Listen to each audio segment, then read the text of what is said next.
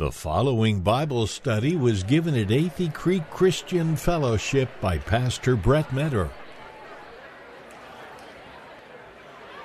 We're in the book of Ecclesiastes, so if you're turning there, that'd be great. And today is a text there in Ecclesiastes 10, but I have two texts. I also want you to turn with me to Matthew's Gospel, Matthew chapter 7. So you can put your finger in Ecclesiastes 10 and have that ready to roll, and then Matthew's Gospel, Matthew chapter 7. I've got a question for you this morning, and it's a little bit of a painful question, but I'm willing to do that once in a while with you guys. Are you guys really willing to kind of wrestle with a painful topic? Here's the question.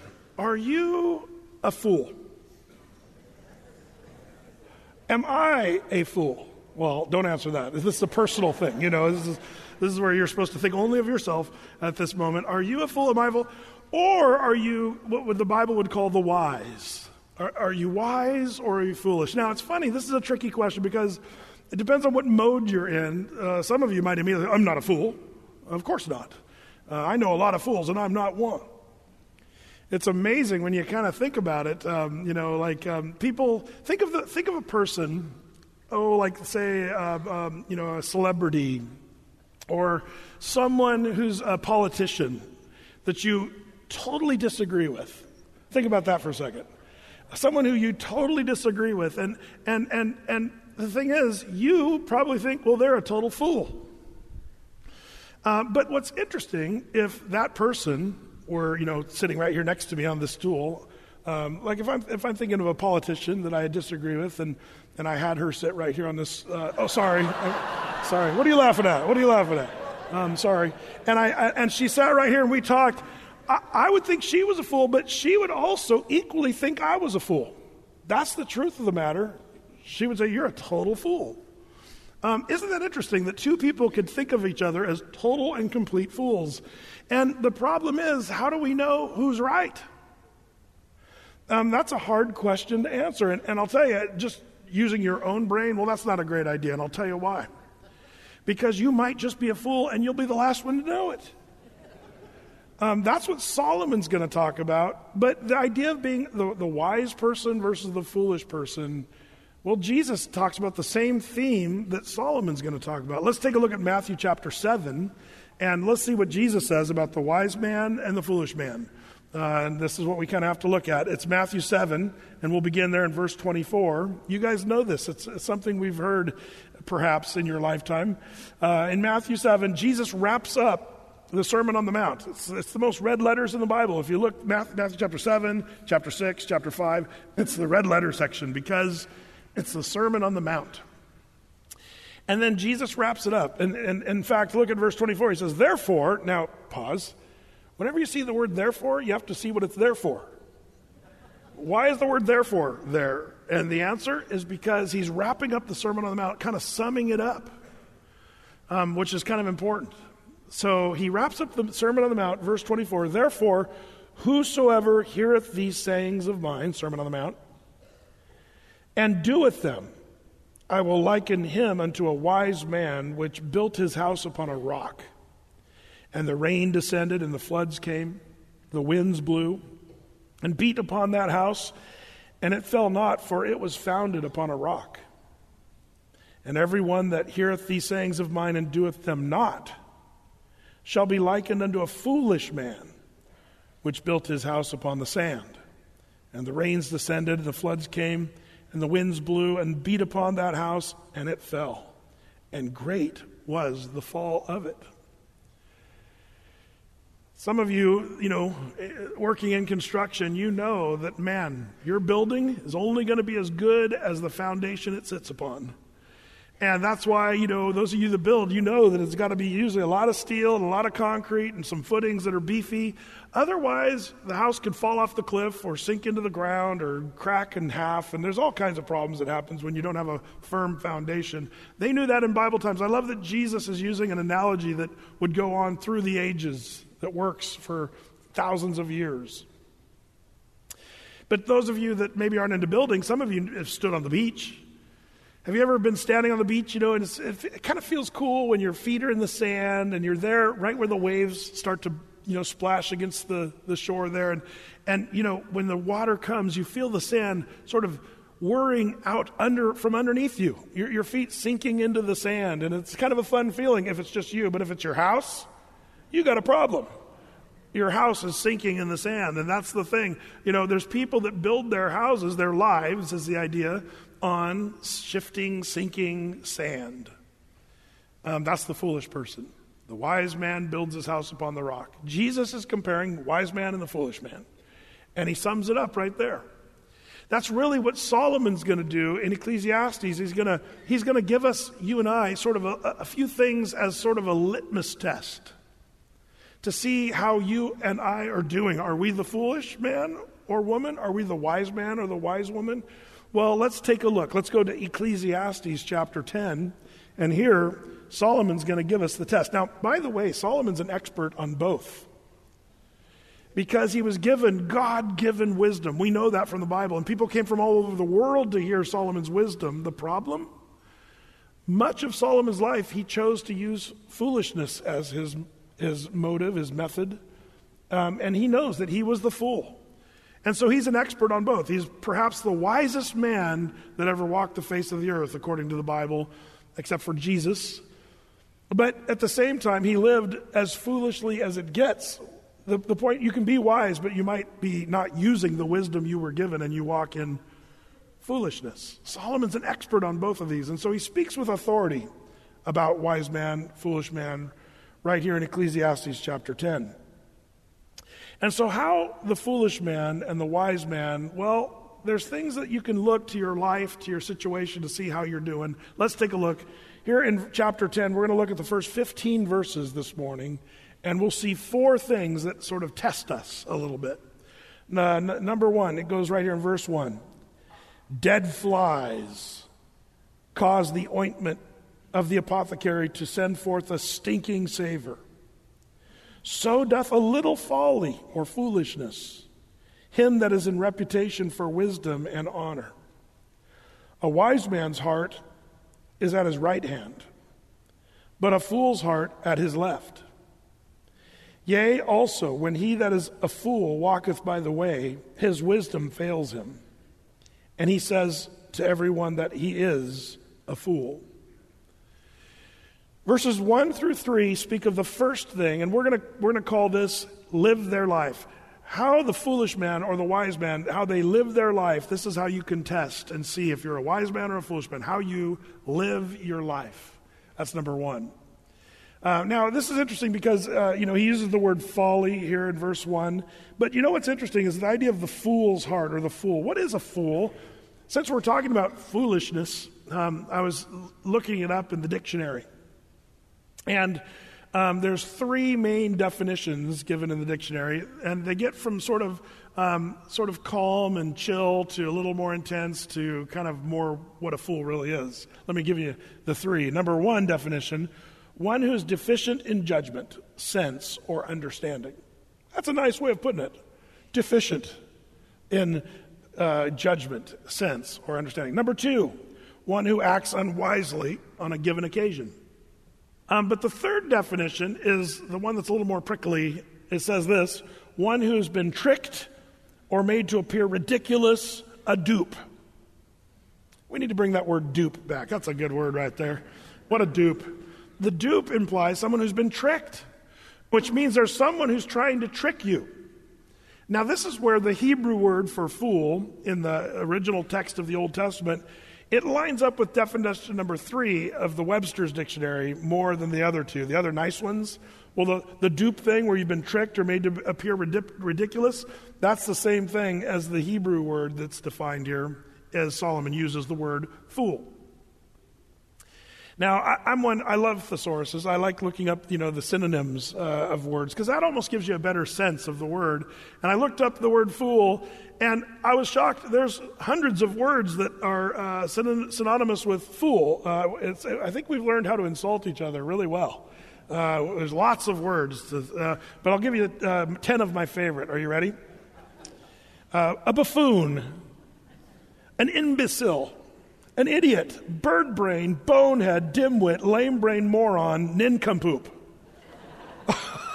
There's another name. Nincompoop. We should bring that one back. But don't be a nincompoop. The Bible says don't be a fool. And these are the synonyms of the word fool. And Satan wants to make you look like a buffoon, dimwit, lame brain, like all that stuff that's synonymous with fool. That's what Satan wants to do. He wants to make a fool out of you and me, and he wants to use his trickery to do it. And so Solomon here is trying to give us a litmus test of life. And the first thing is how you live your life. Do you live as a fool or do you live as a wise person? Notice here how they live their life. The fool, the problem is there's a stink that goes along with it. That's what Solomon says. He speaks of the dead fly in the ointment. What is that all about? Well, last week, if you were studying with us, we talked about the precious ointment. And, how a good name is better than precious ointment. And we talked about the value and what precious ointment was. But that valuable precious ointment could be ruined by a dead fly. And you have to understand, some of the perfumes and the ointments of Bible days, they didn't have quite the same technology to seal the jar or the bottle or the box that would hold the precious ointment. And so if a fly were to get in there, the problem is the fly would start to make the ointment go bad. They didn't have quite the same ability to preserve some of the ointments, and they would start to stink. Solomon, the implication that he's trying to show us is that the person is still using the ointment and doesn't realize that it stinks. There's a stink. They're putting on in the morning. What do you ladies do? I don't know how you do that. I just kind of dab a little bit here and there. Some of you, I think, are kind of more like this. But you think it smells good because you paid good money for it. And slowly but surely, the fly in the ointment made it to stink. And Solomon's saying, you're putting on the ointment, but it's just a little folly, a little foolishness makes the whole thing stink. That's the imagery that Solomon is employing here. Notice his phrase. He says, dead flies cause the ointment of the apothecary to send forth a stinking smell. So doth, look at this, a little folly him that is in reputation for wisdom and honor. He's talking about a person who has a reputation for wisdom and honor, but just the little fly in the ointment, a little folly can make the whole thing stink. Isn't that true? There's people who've acted wisely and done great things and been honorable men and honorable women for the most part, but one dumb decision, one deed or one act can ruin you for life and cause the stink that the Bible's talking about here. And how you live your life, letting just a little folly in. And that's the problem. The enemy wants you to compromise and edge your way into just folly. What's folly? Sin. Doing that which is contrary to what God's word tells us to do. Embracing worldly, sinful things and just thinking, it's just a little thing. Nobody's going to notice. But it says that it's like a dead fly in the ointment. It's interesting because how you live your life. If you're, notice verse 2. It says, a wise man's heart is at his right hand, but a fool's heart is at his left hand. Now, this isn't a political statement. Some of you, I know you'd love to make this your political mantra. But you got to understand, there's a sort of a thing here that, again, we sort of miss in our culture to a degree. But that is, if you're a lefty. If you were a lefty in Bible times, it was a tricky thing because the world view at the time was really kind of brutal. If you were left-handed, people thought there was something wrong with you. And there's actually ancient writings about lefties who chose to be righties because they didn't want to be deemed, they literally said that you were not only like physically handicapped if you were left-handed, but they would even associate it with mentally handicapped if you were left-handed. It was a brutal kind of environment to be a lefty back in Bible days. So oftentimes soldiers would learn to use their right hand instead of their left just to cover up that they were lefties.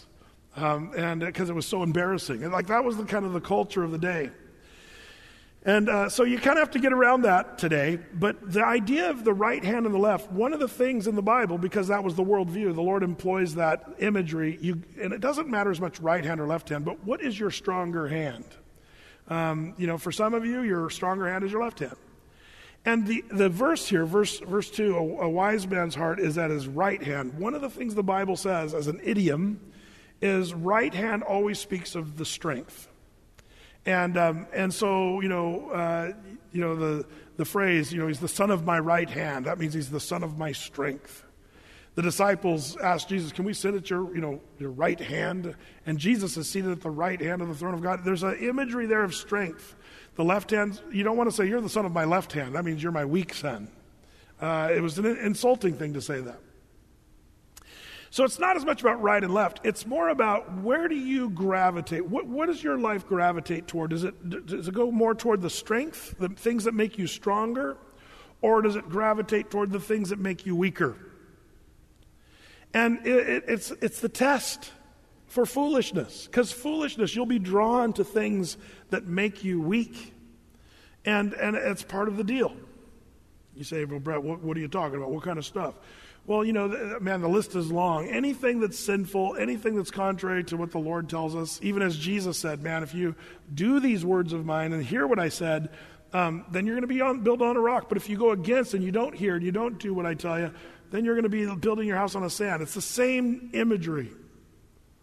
So you have to ask yourself, is what I'm doing right now making me stronger or weaker? Spiritually is the main thing there. The people that you hang out with, the places you go, the stuff you put into your brain and fill your soul on TV or with music or, on your iPhone or whatever. Is it making you stronger spiritually or is it making you weaker? The fool tends to gravitate toward the things that make them weaker and blow off whatever the consequences. That's the foolish person. So you got the little bit of folly that makes the whole thing stink. You've got the person who gravitates toward the weak stuff that makes them weak. But verse 3, it says, he that is a fool walks by the way, his wisdom fails him, and he saith to everyone that he's a fool. Now, some of your newer translation get it perhaps a little closer in the sense that when it says to everyone that he's a fool, the word could be show. He shows everyone that he's a fool, but the idea, he's the last one to know about it. He doesn't realize he's walking around like a fool, and everybody knows he's a fool, but he somehow thinks he's pulling it off, even though people are like, whew, that stinks. Whew, that guy's going toward his weakness, and he's walking around thinking he's dialed in, but at the same time, he's a total fool. It's one of the more difficult, sad things to see when a person starts doing things with their life that everybody can see how foolish it is. There's a lot of examples, and probably some of them are too close to home, so I'm going to talk about something maybe that hopefully nobody's doing right now, just for an illustration. The midlife crisis man. You know what I'm talking about? The 45, 50-year-old guy, he's been married for years, he's got a beautiful family and a faithful wife, but for some reason, he kind of goes into that midlife crisis mode, and pretty soon he dumps his old wife for a younger, more, improved version, so he thinks. And he gets the sports car, and he starts wearing the butterfly collar and the gold chain and slicks back his hair. And he's like, hey, baby. And suddenly he's like the cool. and he thinks he looks cool to everybody, but everybody's like, because it's just this horrible, grotesque scene of this guy trying to be cool when he really had something beautiful over here. Something that is actually wisdom and right, the family, the wife that was amazing, and the wife of his youth, as the Bible calls her. But the guy somehow thought life would be better, that he was doing the right thing by going and, shifting to this midlife crisis mode. And the thing about that, he's the last guy in the world to know how lame it really looks, how the fly in the ointment made the whole thing stink, and he thinks he's hip and cool. That's just one example. I could get more, exacting perhaps for a lot of the things that we have a tendency to do. But that's what Solomon's saying. The fool, the problem is he's the last one to realize he's behaving foolishly, and everybody else can smell it, everybody else can see it, except for him. That's the idea here. So that's the problem. Maybe you don't even know. Maybe you don't even realize. That's the argument. So the way that you live your life, the fool doesn't realize that he stinks. He thinks he's able to cover it up. The wise man, however, gravitates towards things that make him stronger, to do better. That's the way he nails it down, the way they live their life. So how the foolish man and the wise man live their life, number one. Number two, how the foolish man and the wise man look at leadership. to keep the L's going, to help us remember these things. How do you look at leadership? That will determine whether you're a fool or a wise man, a wise woman. What do you mean, look at leadership? Well, how do you view those that are in authority over you? Because Solomon's going to give us that in verse 4. He says, if the spirit of the ruler, the leader, rise up against thee, leave not thy place, for yielding pacifieth great offenses. I love what the New International Version puts it. It makes it a little easier there in verse 4. If a ruler's anger rises against you, do not leave your post. Calmness can lay great errors to rest. Do you want to lay your errors to rest? Does that sound like a good plan? Yeah. So what do you do? Well, when a leader or a ruler rises up against you, rather than being defensive and get mad at them, hold your tongue. Keep to your post. Don't move. Don't go. Don't leave your place, but yield. For yielding pacifieth great offenses. Verse 5. There's an evil which I have seen under the sun, as an error which proceedeth from the ruler. Folly is set in great dignity, and the rich sit in a low place. I have seen servants upon horses, and princes walking as servants upon the earth. Solomon, who was high and mighty, he was a king, powerful, wealthy. You guys know all that. We've been talking about Solomon now for weeks. But he said, all that's way overrated. I've seen rulers walking in the dirt. I've seen slaves riding high up on a horse. So be careful in thinking that you have certain status or thinking more highly of yourself than you should. And the context here is what happens when someone in authority comes and speaks against you. What do you do? What do you do? The foolish man, frustrated when a person of high position or power or authority starts to judge them or speak against them, the foolish man reacts. The wise man responds and tries to be a peacemaker and sometimes even holds their tongue and doesn't say anything. It's interesting. There's times where we have this knee-jerk reaction. And it starts when we're children with our parents who are in fact, authority. You'll know when a kid is a fool or headed for a foolish adulthood when they never are taught by their parents that, we need to submit to authority. Mom and dad, if you're trying to be your child's buddy and you don't want to, challenge them in some things from times, they're going to not learn how to respect authority. That's one of the biggest goofs parents make, I think, with their children, because they're raising little fools to not know how to submit to their manager, their teacher, their principal, their coach, their boss, and other forms of authority. No matter who you are, you're going to have people in authority. I've noticed that some of you, if I talk to you right now about the last time you were pulled over by a police officer, how did you react? How did you respond? And I've noticed there's two kinds of people. There's the person like me who I've found it really helpful the many, many times I've been pulled over just to be nice and totally submitted to the police officer. He's law enforcement. See, my worldview comes from Romans 13, where the Bible says that the man who wields the sword, and the idea of whether it's a soldier or a police officer, the Bible says he is a minister of God for you. And if you've done sinful, wrong stuff, be afraid. But if you've done right, don't be afraid, but still submit to that authority. That authority is of God. Read Romans 13, the first half of that chapter talks about that. So my view is when a police officer pulls me over, not only do I probably deserve it, he doesn't even know how bad it really is. I almost feel good once in a while getting pulled over, like, oh man, it's time, I need to slow down, and I do like driving fast. It's just kind of fun for me, and Lord forgive me, and I'll take the ticket, and I'll even thank the officer. Thank you, officer, appreciate you, keeping things safe out here. And now they might think I'm just trying to, gain favor with them, and the answer to that is yes.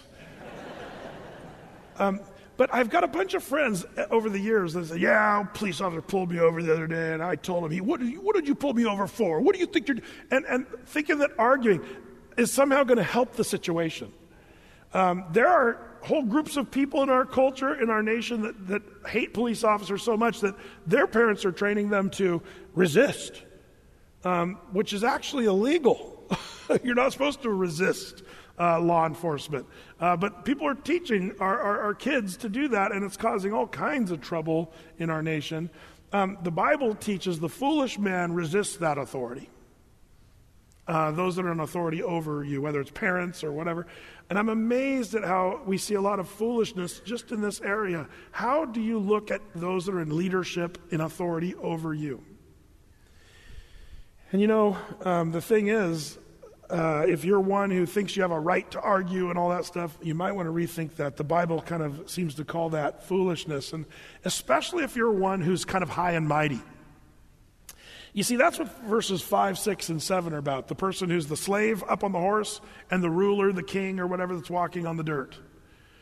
The point is, it doesn't matter who you are, whatever position you have, you still need to be a person who's willing to submit to authority. And I hope you have people that you submit yourself to. Human nature, sinful nature, is that which tries to say, you know what, you're not the boss of me, I'm the boss of myself. You can't tell me what to do. And people get all up in a tizzy about someone giving you advice or giving you direction or even being an authority. Some of you will not have a person be the authority over you. And I believe that's the life of the fool. If that's you, you're behaving foolishly. You need to seek out someone to submit yourself to, or a group of people to submit yourself to. If you're a married person, you need to submit to your husband, to your wife. Oh no, Brett, it says, wives, submit to your husbands. Read your Bibles, people.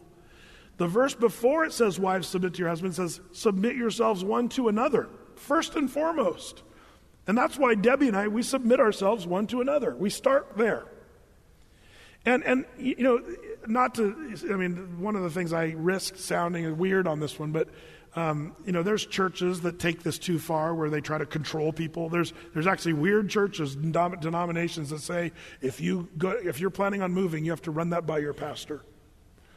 Can we move to Sherwood? No. Like, who's going to do that? There's churches, there's denominations that are that legalistic and weird. However, it is funny because in the Bible, church leadership should have a certain area of authority in people's lives. That's what the Bible teaches. Pastors, elders, leadership.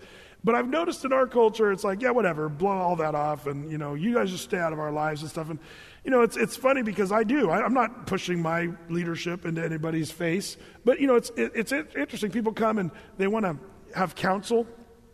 And so I'll say, here's what the Bible says, and here's what you need to do. And if they don't like it, they're like, you're not the boss of me. It's just funny to me. There's this rebellious spirit within humanity that's very sinful. And sadly, any of us, if we're not submitted to someone particularly or a group of people, you're a fool. This is the fool test. When a ruler rises up or someone in authority says, this or that to you, and you argue with them, man, respect is the key rather than resistance. That's the foolish man, the wise man, how you view, how you look at leadership. So how the foolish man lives their life, the wise man lives their life, how the foolish man or the wise man looks at leadership. But number 3, how the wisdom man, a wise man, leads a labor life. I like the L's this morning. So how you live your life, how you look at leadership, and how you lead a labor life. A labor life? Well, check it out. Solomon's going to talk about how you work is whether you're a fool or not. He ascribes that in verse 8. He says, he that diggeth a pit shall fall into it. Whoso breaketh a hedge, a serpent shall bite him. Whoso removeth stones shall be hurt therewith. And he that cleaveth wood or choppeth wood shall be endangered thereby. If the iron be blunt and he do not whet the edge, then must he put to more strength. But wisdom is profitable to direct. Wisdom is profitable to direct. Some of your newer translations, I think the New King James says, wisdom brings success, or something like that. Is that right? Wisdom brings success. What is he saying here? You might be confused because he's talking rhetorically first by saying, man, if you dig a ditch, you're going to fall into it. If you trim the hedge, a serpent will jump out and bite you. If you try to lift a stone, you'll break your back and hurt yourself. If you're chopping wood, you'll be injured. what's he saying? Is he saying you shouldn't dig a ditch, trim a hedge, chop wood? No. He's being sarcastic in a way by saying the foolish man says, oh, I can't do work. Why can't you do work? Well, if I dig a ditch, I might fall into it. That's what he's saying. If I trim the hedge, a snake might come out and bite me. Do you guys know people like that? There's an excuse as to why they can't work, and there's an excuse every day, some new excuse of why they can't get the job done. That's the fool. The foolish man, the foolish woman doesn't have a work ethic. But the wise man will sharpen his axe. See, that's the language there that I kind of love it there, where he's talking about, when you're chopping the wood, if the iron, verse 10, or the axe head, or the splitting maul, be blunt, then he do not whet the edge. Now, the edge means to sharpen it. Then he must put the more strength. It takes more work to do it, but to work with wisdom is to sharpen the edge of the blade, Now, there's an old story that's kind of fun. Is an old logger was there, and some young guy said, hey, I want a job. And he said, listen, if you can chop this tree down over here faster than me, then you have the job. And the guy looked at the old man and said, okay. They got their axes out and started chopping away. And the old man just kind of was leisurely swinging the axe. And even the old man would sit down and lean up against a tree once in a while and take a breather. But the young man, he had the energy and the strength, and he just kept going and going. And there were several trees that they had to chop that day, and they went from tree to tree, and all day just chopping. And if the young man could keep up with the old man, he had the job. Well, by the end of the day, the young man was just tuckered out. He'd been chopping all day, and the old man, he was fairly rested because he took these moments to sit down, and the young man finally came and said, how are you doing this? You're chopping more trees than me. And you even took rests. He said, oh, you make a mistake. I wasn't resting. I was sharpening my axe. And see, that's what this scripture is saying.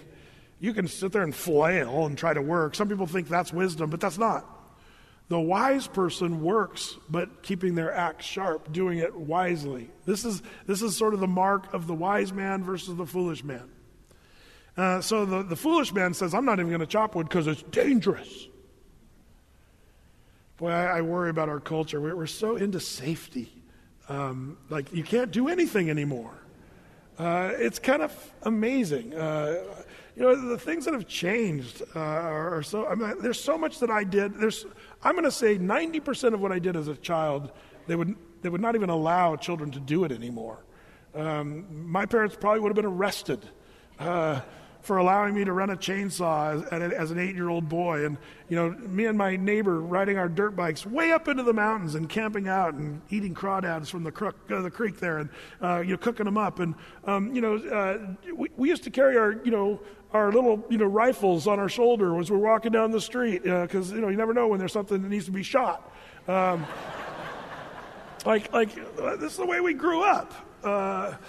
But today you'd go to jail for all this stuff. But man, we're so safe, and I never put a helmet on my head until I was like a teenager on a dirt bike, and for years I rode dirt bikes without a helmet. Like that explains a lot, maybe. I remember the dashboard on my parents' vehicles. They were never padded dashboards with big balloons that popped out when crashing today is almost fun. It's like poof, poof. Oh, it was like awesome. The airbags and stuff. Man, our dashboards were just solid metal. If you crashed, you were taking metal samples with your face. You say, Brett, are those better days than today? I don't know. But I do wonder, some of us have become so foolish that we're unwilling to do anything. We've almost paralyzed ourselves because of things we're afraid of. And that's kind of what he's saying here. Man, you're afraid to do some work because you might fall in the ditch, get bit by a snake, hurt yourself chopping wood, or hurt your back by lifting the rocks. He said, no, do the work. The wise person will sharpen their edge of their cutting implement and get the work done. And that's where success is found. That's where wisdom is found. Lead a labor life. By the way, this is the same Solomon who, if you recall, remember we did that sermon a few months back about this, Proverbs 6:6. Go to the ant, thou sluggard. Remember that? Consider her ways and be wise, which having no guide over her provides her meat in the summer and gathers food in the harvest. How long wilt thou sleep, O sluggard? When will you arise out of sleep? Yet a little sleep and a little slumber, a little folding of the hands to sleep. So shall thy poverty come as one that travaileth, and thy want as an armed man. Poverty comes to the fool who just sits there, oh, just a little more sleep, a little more slumber. Any of you guys watched Sesame Street when you were a kid? Remember Ernie and Bert?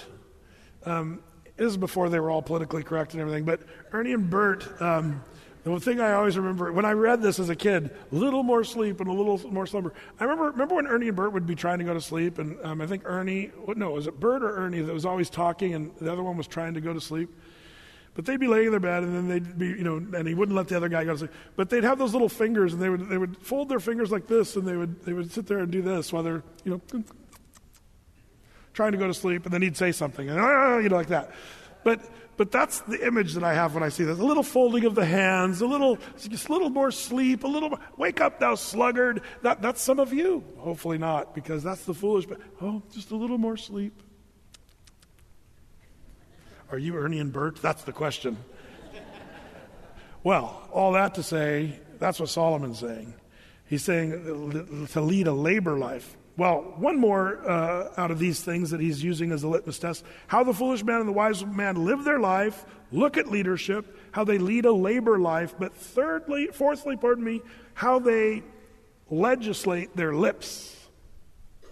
How they legislate their lips. What do you mean? Do you have a guard over your mouth? Do you set a law around your mouth, or do you just let it rip? Listen to what he says about the foolish man and his lips here in verse 11.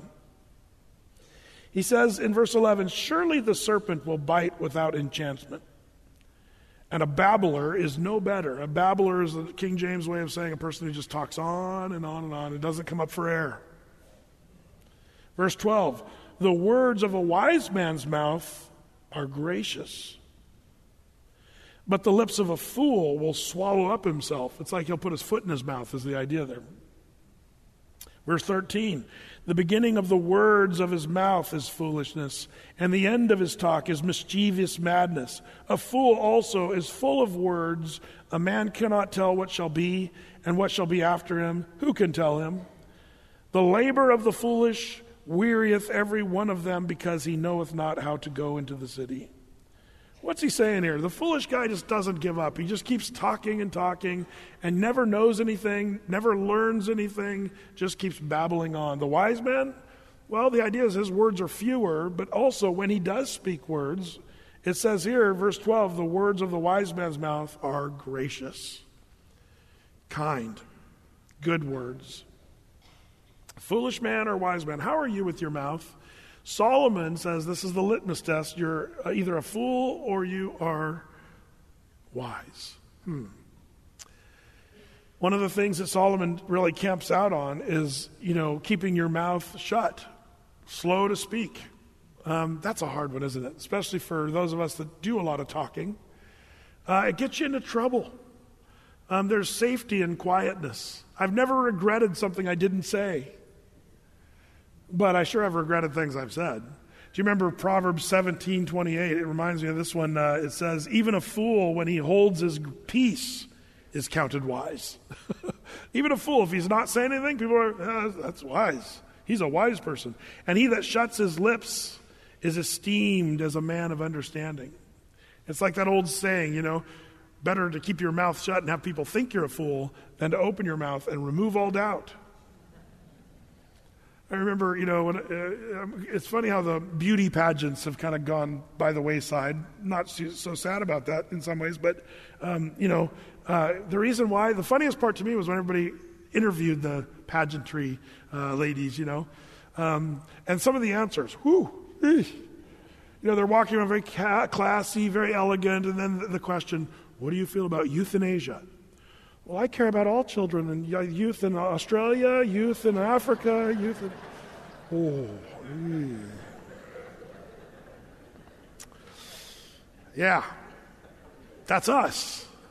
As soon as we open our mouths, we give ourselves away as Well, fools. That's what Solomon's saying. The wise man will keep his mouth closed, but if he does open his mouth, gracious words.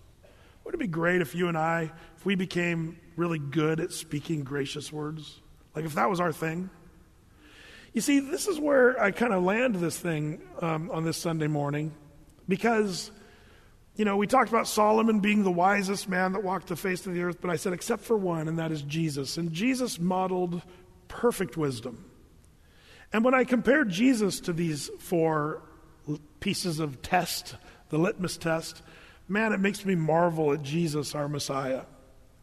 Jesus, the first one, how did he live his life? Did he stink? Did he have problems? Did he live his life and do questionable things? The answer is no. They said of Jesus, oh, he doeth all things well. Speaking of Jesus' fragrance, I love that story there in the Gospel of John, where in John chapter 12, Mary broke that beautiful, precious ointment, and Jesus had it on his feet. And the whole room, the Bible says the whole house was filled with the fragrance. I love that. Man, there was a sweet-smelling savor in the house because of Jesus. That was the way he rolled. He was not the fool that had the fly in the ointment. There was no fly there, no sin, nothing that marred him. And because of that, people marveled at how he lived his life. How did Jesus look at leadership, number 2? Well, who could be over Jesus? Well, this is the mystery of the Trinity, isn't it? Because Jesus would say over and over again, he'd say stuff like this, I always do the will of who? The Father. Jesus was submitted to the Father. Well, isn't he the one and the same? Oh man, the discussion of the Holy Trinity, we've done whole sermons on that, and it's a mystery. I'll give it to you, and we do take it by faith. But what's interesting about it is I have no question Jesus was taken out of time and space. God, Emmanuel, God became flesh and lived among us, the Bible says. John chapter 1 tells us that. And Jesus, in a way, making himself of no reputation, putting upon himself the form of a servant, being in the likeness of men. See, that's the thing. He turned himself into a man, which makes him suddenly not exactly like God the Father, which is omnipotent, omnipresent. Even Jesus said, it's good that I'm going to leave you because I'm going to leave my Holy Spirit and my Comforter to be with you. I can't be everywhere at once. The idea is what Jesus is saying. Jesus limited himself. So the limited version is the one we saw when he walked in Galilee and in Jerusalem. But what's amazing about Jesus, even making himself of no reputation, he did that, and it gave for us the model of how to be submitted to authority. Because Jesus even submitted to authority. Man, there's several places in Jesus' life where he submitted to authority, which is interesting. We could talk about when Jesus would say, I'd always do the will of the Father. That one's easy. But what about paying taxes? Did Jesus submit to that authority? Yeah, remember they asked him about paying taxes. Render unto Caesar what's Caesar's. Whose picture's on the coin? And they even paid their tax. Remember when Peter got the fish with the coin in it? Jesus submitted to authority. It's an amazing thing. In fact, it's interesting because the next one goes along with that. Lead a labor life. Did Jesus work? Well, he was a carpenter's son. I have no doubt Jesus was a worker. And we know that he labored in teaching the multitudes, and even would weary himself by going and healing the sick and traveling the countryside, ministering to people. But the ultimate work Jesus did, of course, was the work of the cross. He led a labored life and labored on the cross for you and me. Did he legislate his lips? Did he hold his tongue? Man, if anyone in the world could have ever let people have it with their lips, Jesus could have. Jesus could have easily just told everybody a thing or two. And if Jesus gives you a piece of his mind, you're in huge trouble. But what's amazing is he would even do that. In fact, I'm reminded there of, when Jesus legislated his lips in Matthew 27, verse 11, it says this. And Jesus stood before the governor, and the governor asked him, saying, Art thou king of the Jews? And Jesus said unto him, Thou sayest. And when he was accused of the chief priests, the elders, he answered nothing. And then said Pontius Pilate unto him, Don't you hear now how many things these witnesses say against thee? And Jesus answered him to never a word, insomuch that the governor marveled greatly. They marveled. Why won't you say something in your own defense? We know what Jesus was doing. He was willingly going to the cross for you and for me, doing the work of salvation. And he legislated his lips. If there was ever a time somebody should have spoke up, technically, that would have been it. Jesus was innocent, but he didn't. He kept his tongue. And man, that's the perfect model. Jesus is our model. His fragrance, his submission to leadership, his work on the cross, his control of his lips. And probably the best thing, remember how Solomon said, the wise man, his mouth, his words are what? Gracious. What did they say of Jesus' words? Luke chapter 4, verse 22.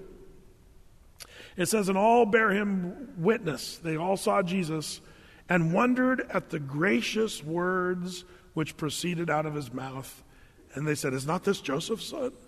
This is the carpenter's son. But listen to his gracious words. I love that Solomon says that the personification of wisdom is when a wise man speaks gracious words. Jesus was the champ of that. His words were gracious. And so what this does for me is I have to ask myself, do I speak gracious words or do I speak harsh words? If I speak harsh words, I'm a fool. Am I one who legislates my lips or let people have it with my lips? Foolish. Am I one who's leading a labored life and sharpening my axe and doing the work? That's the wise man. Am I looking for reasons to procrastinate and not do the work? Why procrastinate today when you can procrastinate tomorrow? Are you Ernie and Bert? That's the fool. Look at leadership. Do I not like authority? Do I not like when people say, hey, man, you need to knock that off? Or you need to stop doing that. Or somebody coming in and giving you a word, someone who's an authority over you, and you rebel, you're a fool, Solomon says. But if you're one who listens to that authority and submits yourself to that authority, you're a wise man, wise woman. And how you live your life, do you let the fly stick in the ointment and cause your life to stink? That's a fool.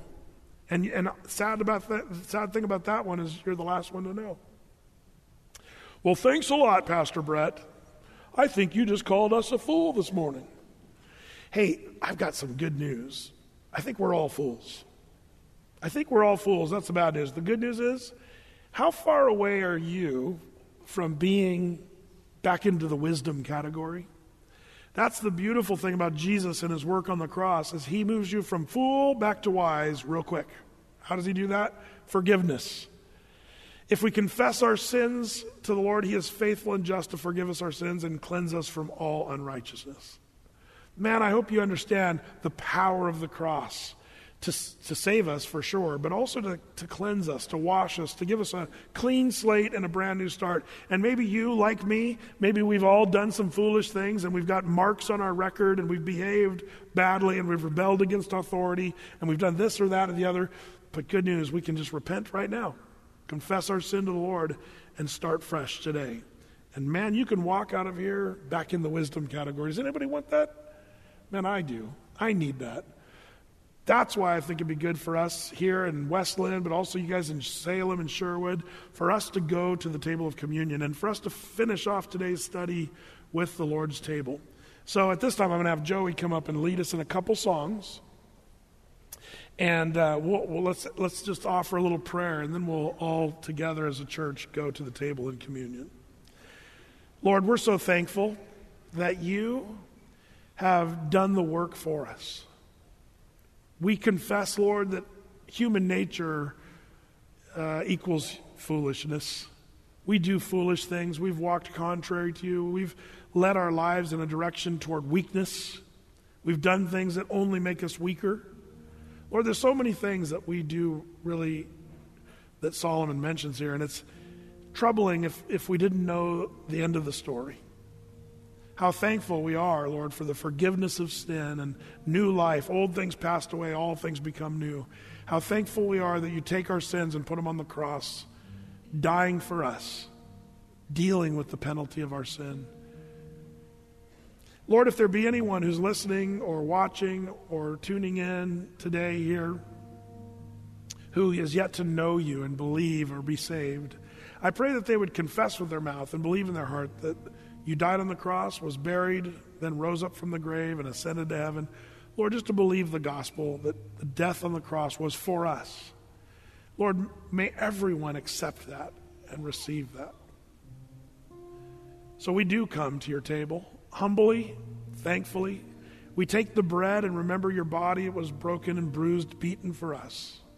We take the cup, remembering the innocent blood that was shed in our place. Our blood should have been flowing. Yours flowed instead. How thankful we are for the work of the cross. So meet us here as we go to the table of communion. We don't do this out of ritual. We do this as a personal relationship with you, being thankful for what you've done. In Jesus' name, amen. We encourage you to take advantage of our media ministry by visiting us at atheycreek.com anytime. There we have all of Pastor Brett's Bible studies available as a free download.